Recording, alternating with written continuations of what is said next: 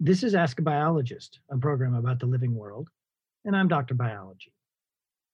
Now, before we get started, you might notice the show sounds a bit different from our other studio episodes.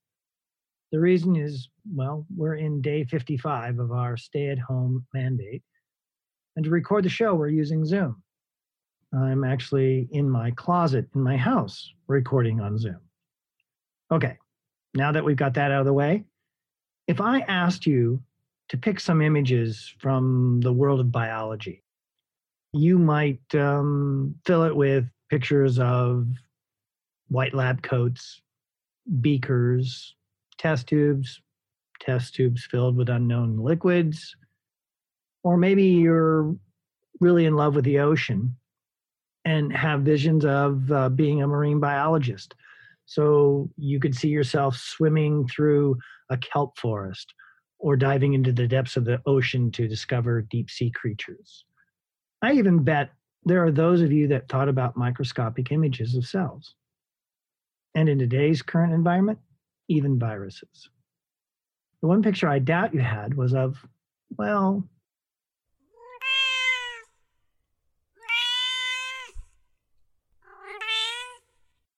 yes, cats. But for my guest today, cats have found their way into the world of biology. Not in the way you might think, not in the laboratory, not even studied in the wild. The cats in my guest's story first crept into her work in a creative way and then expanded into a role where they help explain some complex biology. Fiona Naughton is currently working in the laboratory of Oliver Beckstein, an associate professor in the Department of Physics, Center for Biological Physics at Arizona State University. Her research blends physics and biochemistry with a dash of cats. You'll get a better idea of what might be in store for this show by Fiona's Twitter handle, explained by cats. Welcome to Ask a Biologist, Fiona. Thank you for having me. I hope that we've teased some people to think about what on earth would cats and science and how they're going together, other than do cats lick milk up with their tongue in a certain way, and what's the physics of a cat when they drop? Do they always land on their feet? Explained by cats from you is a little bit different. Yes, so what I've been doing is, instead of explaining some of the work I do through the same old set of boring science equations or images, replacing some of those things with cats and explaining my work as, instead of looking at these complicated molecules, what if these behave like cats, and how would I explain the things they do? They had a tail and 4 paws. Did your cats start to explain your science all at once, or did they start slowly to creep into your science?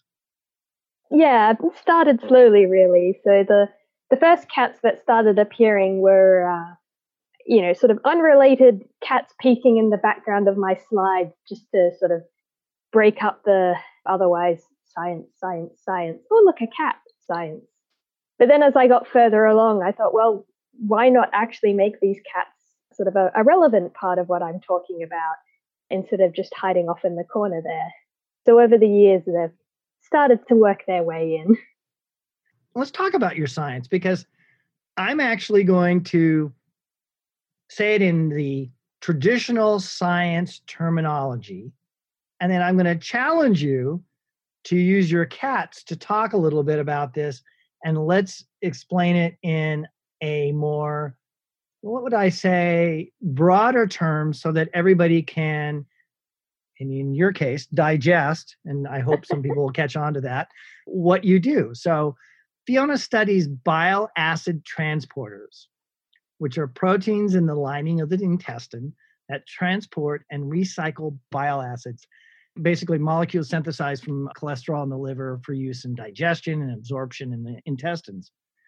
If I go and I talk to my next door neighbor, or I talk to my mother or my kids, and I said, oh yes, I'm going to have a nice chat with Fiona Naughton, and we're going to talk about bile acid transporters, I'll bet you I've lost them by the time I end up with transporters. So I'm going to challenge you. Let's bring our cats in and let's talk a little bit. Okay, so perhaps one way we could consider it is we have our house and we have a wall that separates the inside of the house from the outside of the house. That would be the cell wall in this case, which is lining the intestine. And we have our cats, which are our bile acids. So they're currently sitting outside, but we want our cats to come back inside. So what we do is we build a special trapdoor in our wall that our cats can get through. But because we don't want just everything that's outside getting into our house, that's why it's a special trapdoor, so that it only lets the cats through and it only lets them inside the house and not sort of back outside to escape again. Any cats? I guess you could say that it will recognize cats but not dogs or something like that. Is it just one door or a lot of doors? Yes, you would end up with a lot of different doors. And so while I look at the door that lets cats in, there might be some doors that let dogs in, or perhaps there's doors that would let the dogs out, or perhaps they're letting birds in or trying to get insects out of your house, and so on. But did we miss anything? Well, as anyone who owns a cat might know, that it's one thing to build a cat door to ask your cat to come inside, but it's quite another to actually convince the cat that it wants to come inside. So more or less what we do is, rather than having our door just move the cat inside, we also build it in such a way that, say, we've got these little butterflies that will come along, and the cat will sort of, when it sees that there's these butterflies sitting on this trapdoor, the cat's more likely to come and sit on this door, and then they all move inside together. Whereas in our actual bodies, this cat represents these bile acids. These butterflies are sodium ions. So we encourage the bile acids to move inside the cell, which they otherwise wouldn't necessarily want to do, by coupling the transport with sodium ions, which do want to move inside the cell. This is amazing. So this is fun. So we have bile acids, we have transporters, sodium ions, and we can do it all and explain all about it by cats. Yes. and a butterfly in this case. Yes. Okay. So we've been talking about cats and dogs, which is quite interesting for a show on biology. Certainly something that we would talk about, not necessarily in this context.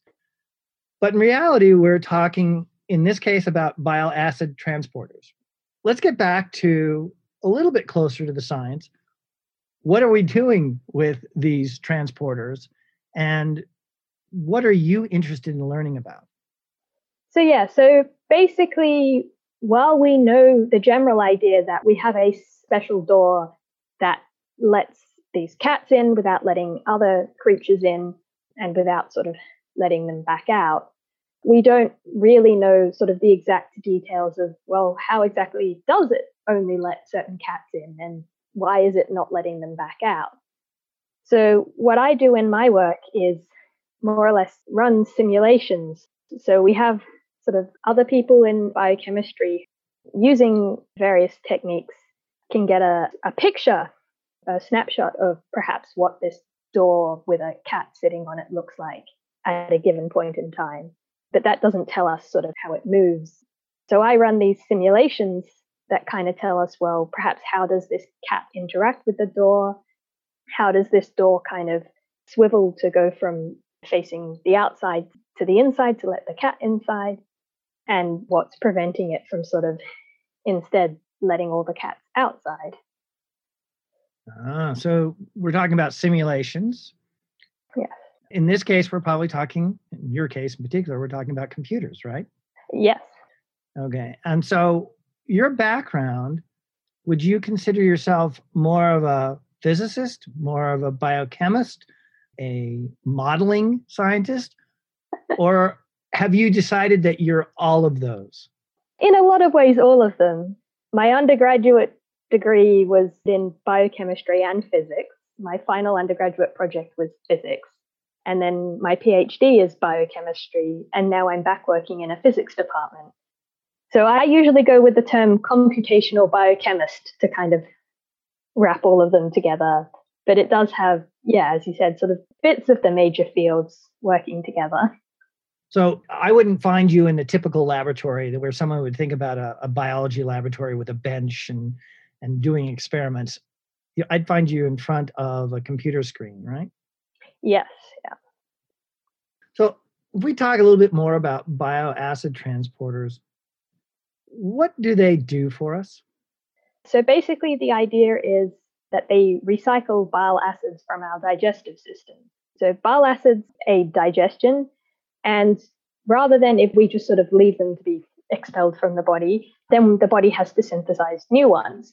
So the idea is that after they've been useful in digesting your food, let's reabsorb them into the body so that we can send them back up and start again without having to waste energy making new ones.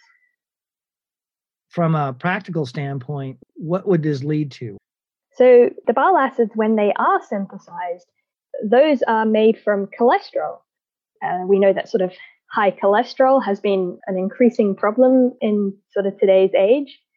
So if we can, in fact, block these transporters from recycling the bile acids and force the body to make new ones, then we're using up that sort of extra supply of cholesterol to make these new bile acids, which perhaps the way sort of things originally involved was not the ideal way. But today, this is a possible way we can look into treating high cholesterol. Ah, I see. And then I think I saw something when I was doing some reading about you, also about some drug delivery. This is something that we've been talking about because typically you have certain ways of taking drugs, right? You can get a shot, intravenous, which is still with a needle. And then you can take either a liquid or pill form type of medicine. But often when you take the ones that you take through the mouth, there are some issues. So let's talk a little bit about some of those issues. Well, first of all, you're kind of relying on the body on sort of absorbing everything that you're sort of delivering in your pill, which is not always the case. Obviously, not everything you put into your mouth stays in your body. So you have to play around a lot with, well, how much of this medicine do I give you in a pill format, knowing that, well, not all of it may be absorbed, but you also have to consider, well, but what if all of it does get absorbed when too much of a particular medicine is not always a good thing? So it can be kind of quite hard to figure out exactly, what dosage do you put in a pill to ensure that sort of enough gets into the body, but not too much. Right, because we're not all the same. Yeah, exactly. Okay. So we can help treat for possibly high cholesterol. We're talking about helping us with drug delivery. And when we talk about drug delivery, we're talking about the fact that we're not all the same. And so that when we take some drugs, especially through the mouth, that we don't always absorb them the same way. And so with your work, what is the goal ultimately to get to? What would you be pleased to see? I think particularly how this transporter sort of recognizes these bile acids, because we can then both start considering then, well, if I know how it recognizes this bile acid, how can I sort of put a block in so that it will stop absorbing the bile acids, and then we can sort of consider that for the high cholesterol treatment. But then also for drug delivery, if I know, going back to our cat and the door analogy, if I know that this door recognizes I have a cat because, oh, it's got 2 ears and a tail, then I can say, well, I have this drug I want to deliver. Can I put 2 ears and a tail on it and trick the transporter into thinking, oh, here's a cat, I can absorb it. And then sort of through these simulations, if we know sort of, how fast it's likely to do that, that will help us sort of better understand how we might get those drugs delivered to the body. I'm glad you brought us back to the cats. I meant to ask, do you have a background in art? No, not sort of a formal background. I also thought it was interesting because I read that some of your inspiration for doing this came from David Goodsell. Ah, yes. And I recommend, and what we'll do, Fiona, if it's okay with you, I am going to take and put your illustration, If Proteins Were Cats, on the podcast here so people can come and see it. And we'll link off to David Goodsell's site as well, because he has some really exquisite works dealing with cellular imagery that he's done through watercolors. I just think it's wonderful to explore this space because, quite honestly, we get to see them on a regular basis. And it's kind of like living someplace that is beautiful. And no matter how beautiful it is, if you're there long enough, you forget how cool and wonderful it is because it's just right outside your door. And Yeah. so this is a nice way for people and for us to revisit these things and say, this really is cool stuff. I really do get to see some amazing things every day, and I forget about it. And there truly are a lot of people that are artists and scientists, and they got some formal training. In your case, you basically just started teaching yourself to draw. Yeah. I guess I've been sort of creative in a way, and I guess had a passing interest in sort of artistic things, but never quite, I guess, had the natural talent, especially that I saw a lot of my friends did. So kind of stuck to my science. But now that I've sort of started wanting to include cats and things, the first couple of sort of cats I drew were, not very good, but I suppose it's, as long as it's got, ears and whiskers, people could usually tell it was a cat. But then just sort of trial and error over a couple of years, I've figured out sort of the particular style that works for me. That's something that I can do and be proud of, rather than the sort of messy kind of circles I started off with. It certainly progressed because you actually ended up at the Biophysical Society meeting, and they have this art of science image contest. And your illustration, called If Proteins Were Cats, won first place. Yeah, that was sort of very exciting to get sort of that recognition of, yes, I can do this, and, people like it. So. Is this kind of relaxing? Is this a way to escape a bit as well? Yeah, I think so. It's sort of a good way to kind of still be thinking about the science and, the work I'm trying to do, but without getting too caught up in sort of all the details and sort of stressing too much about, this graph doesn't show exactly what I thought it might, or how do I explain this in sort of the proper science terminology. It can be nice to sort of just spend some time sort of doodling and just, how would I do this if this was a cat instead of the bile acid transporter? So I can see why the general public would love learning about biology through your illustrations. What about scientists? Most people have generally sort of quite liked them. Well, that I've heard of. Certainly, I did sort of struggle with it first when I was starting out, with how much other people would appreciate having these cats to sort of break up the usual, and how much they might think it was sort of irrelevant or detract from the actual science. But I've had sort of a lot of good positive feedback.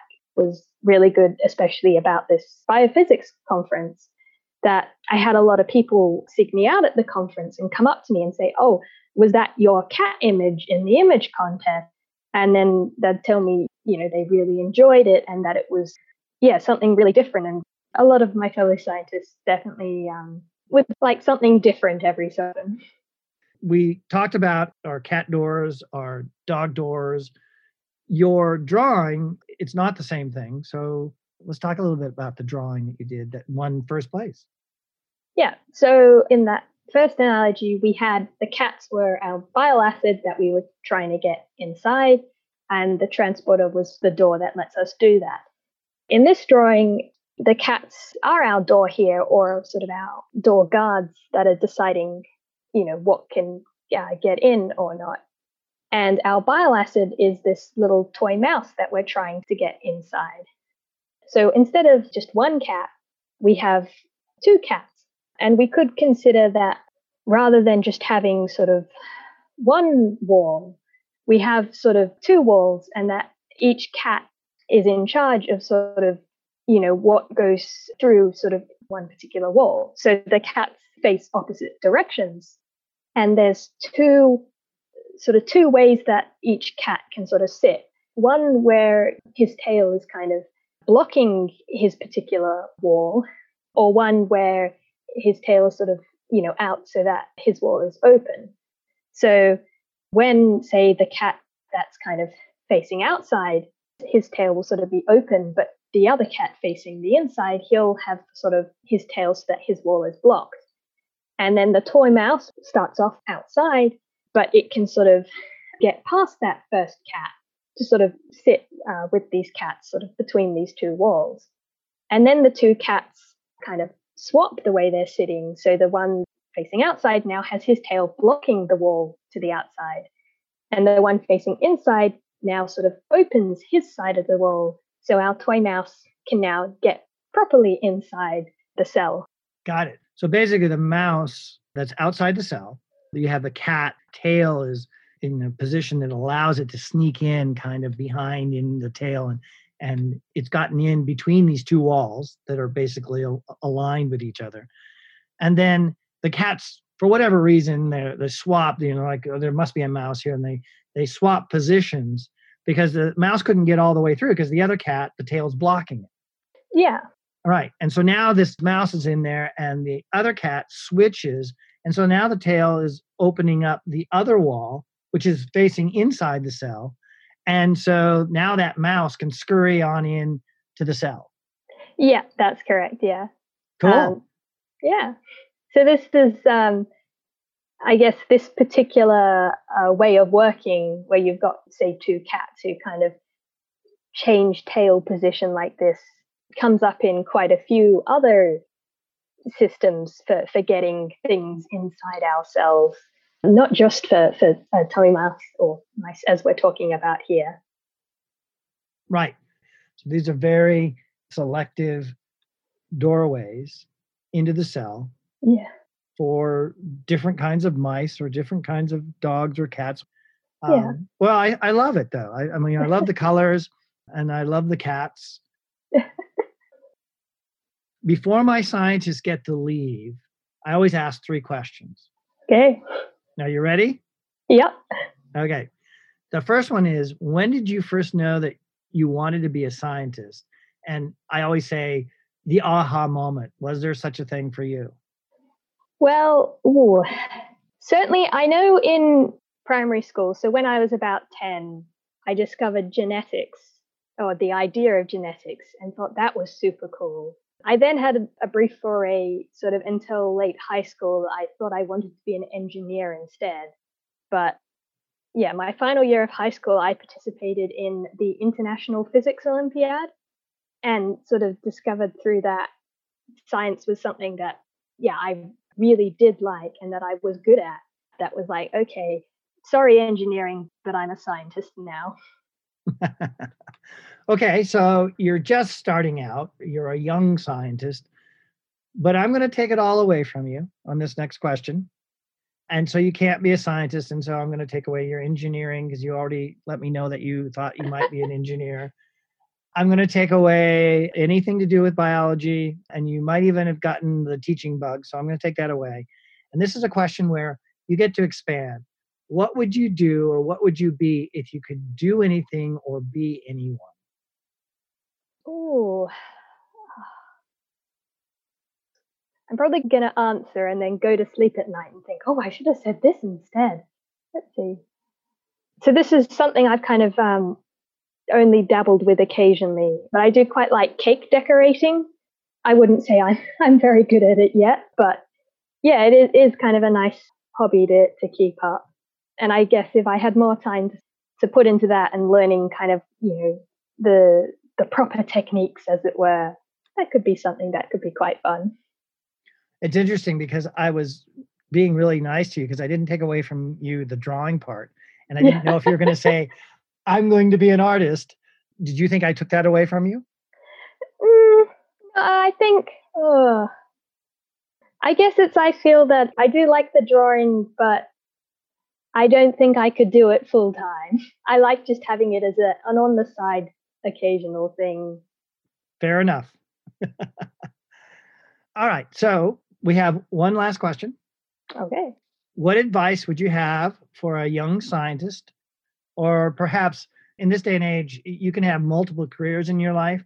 And so there might be someone who got into one career and always wanted to be a scientist. And so now they're ready to switch. So what advice would you have? I guess, yeah, it's sort of that science kind of has the two parts to it, that you can sort of read things out of a textbook, but it's always really good to sort of be able to do experiments yourself and kind of see things working in practice.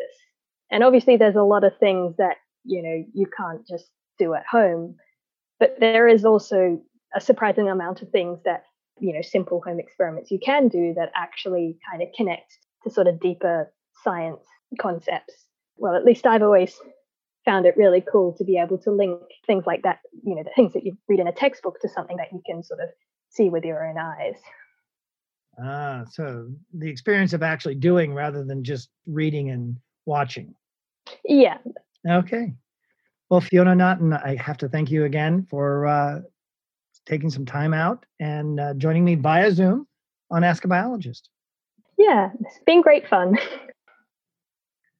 You've been listening to Ask a Biologist, and my guest has been Fiona Naughton, a researcher working in the laboratory of Oliver Beckstein, an associate professor in the Department of Physics, Center for Biological Physics at Arizona State University.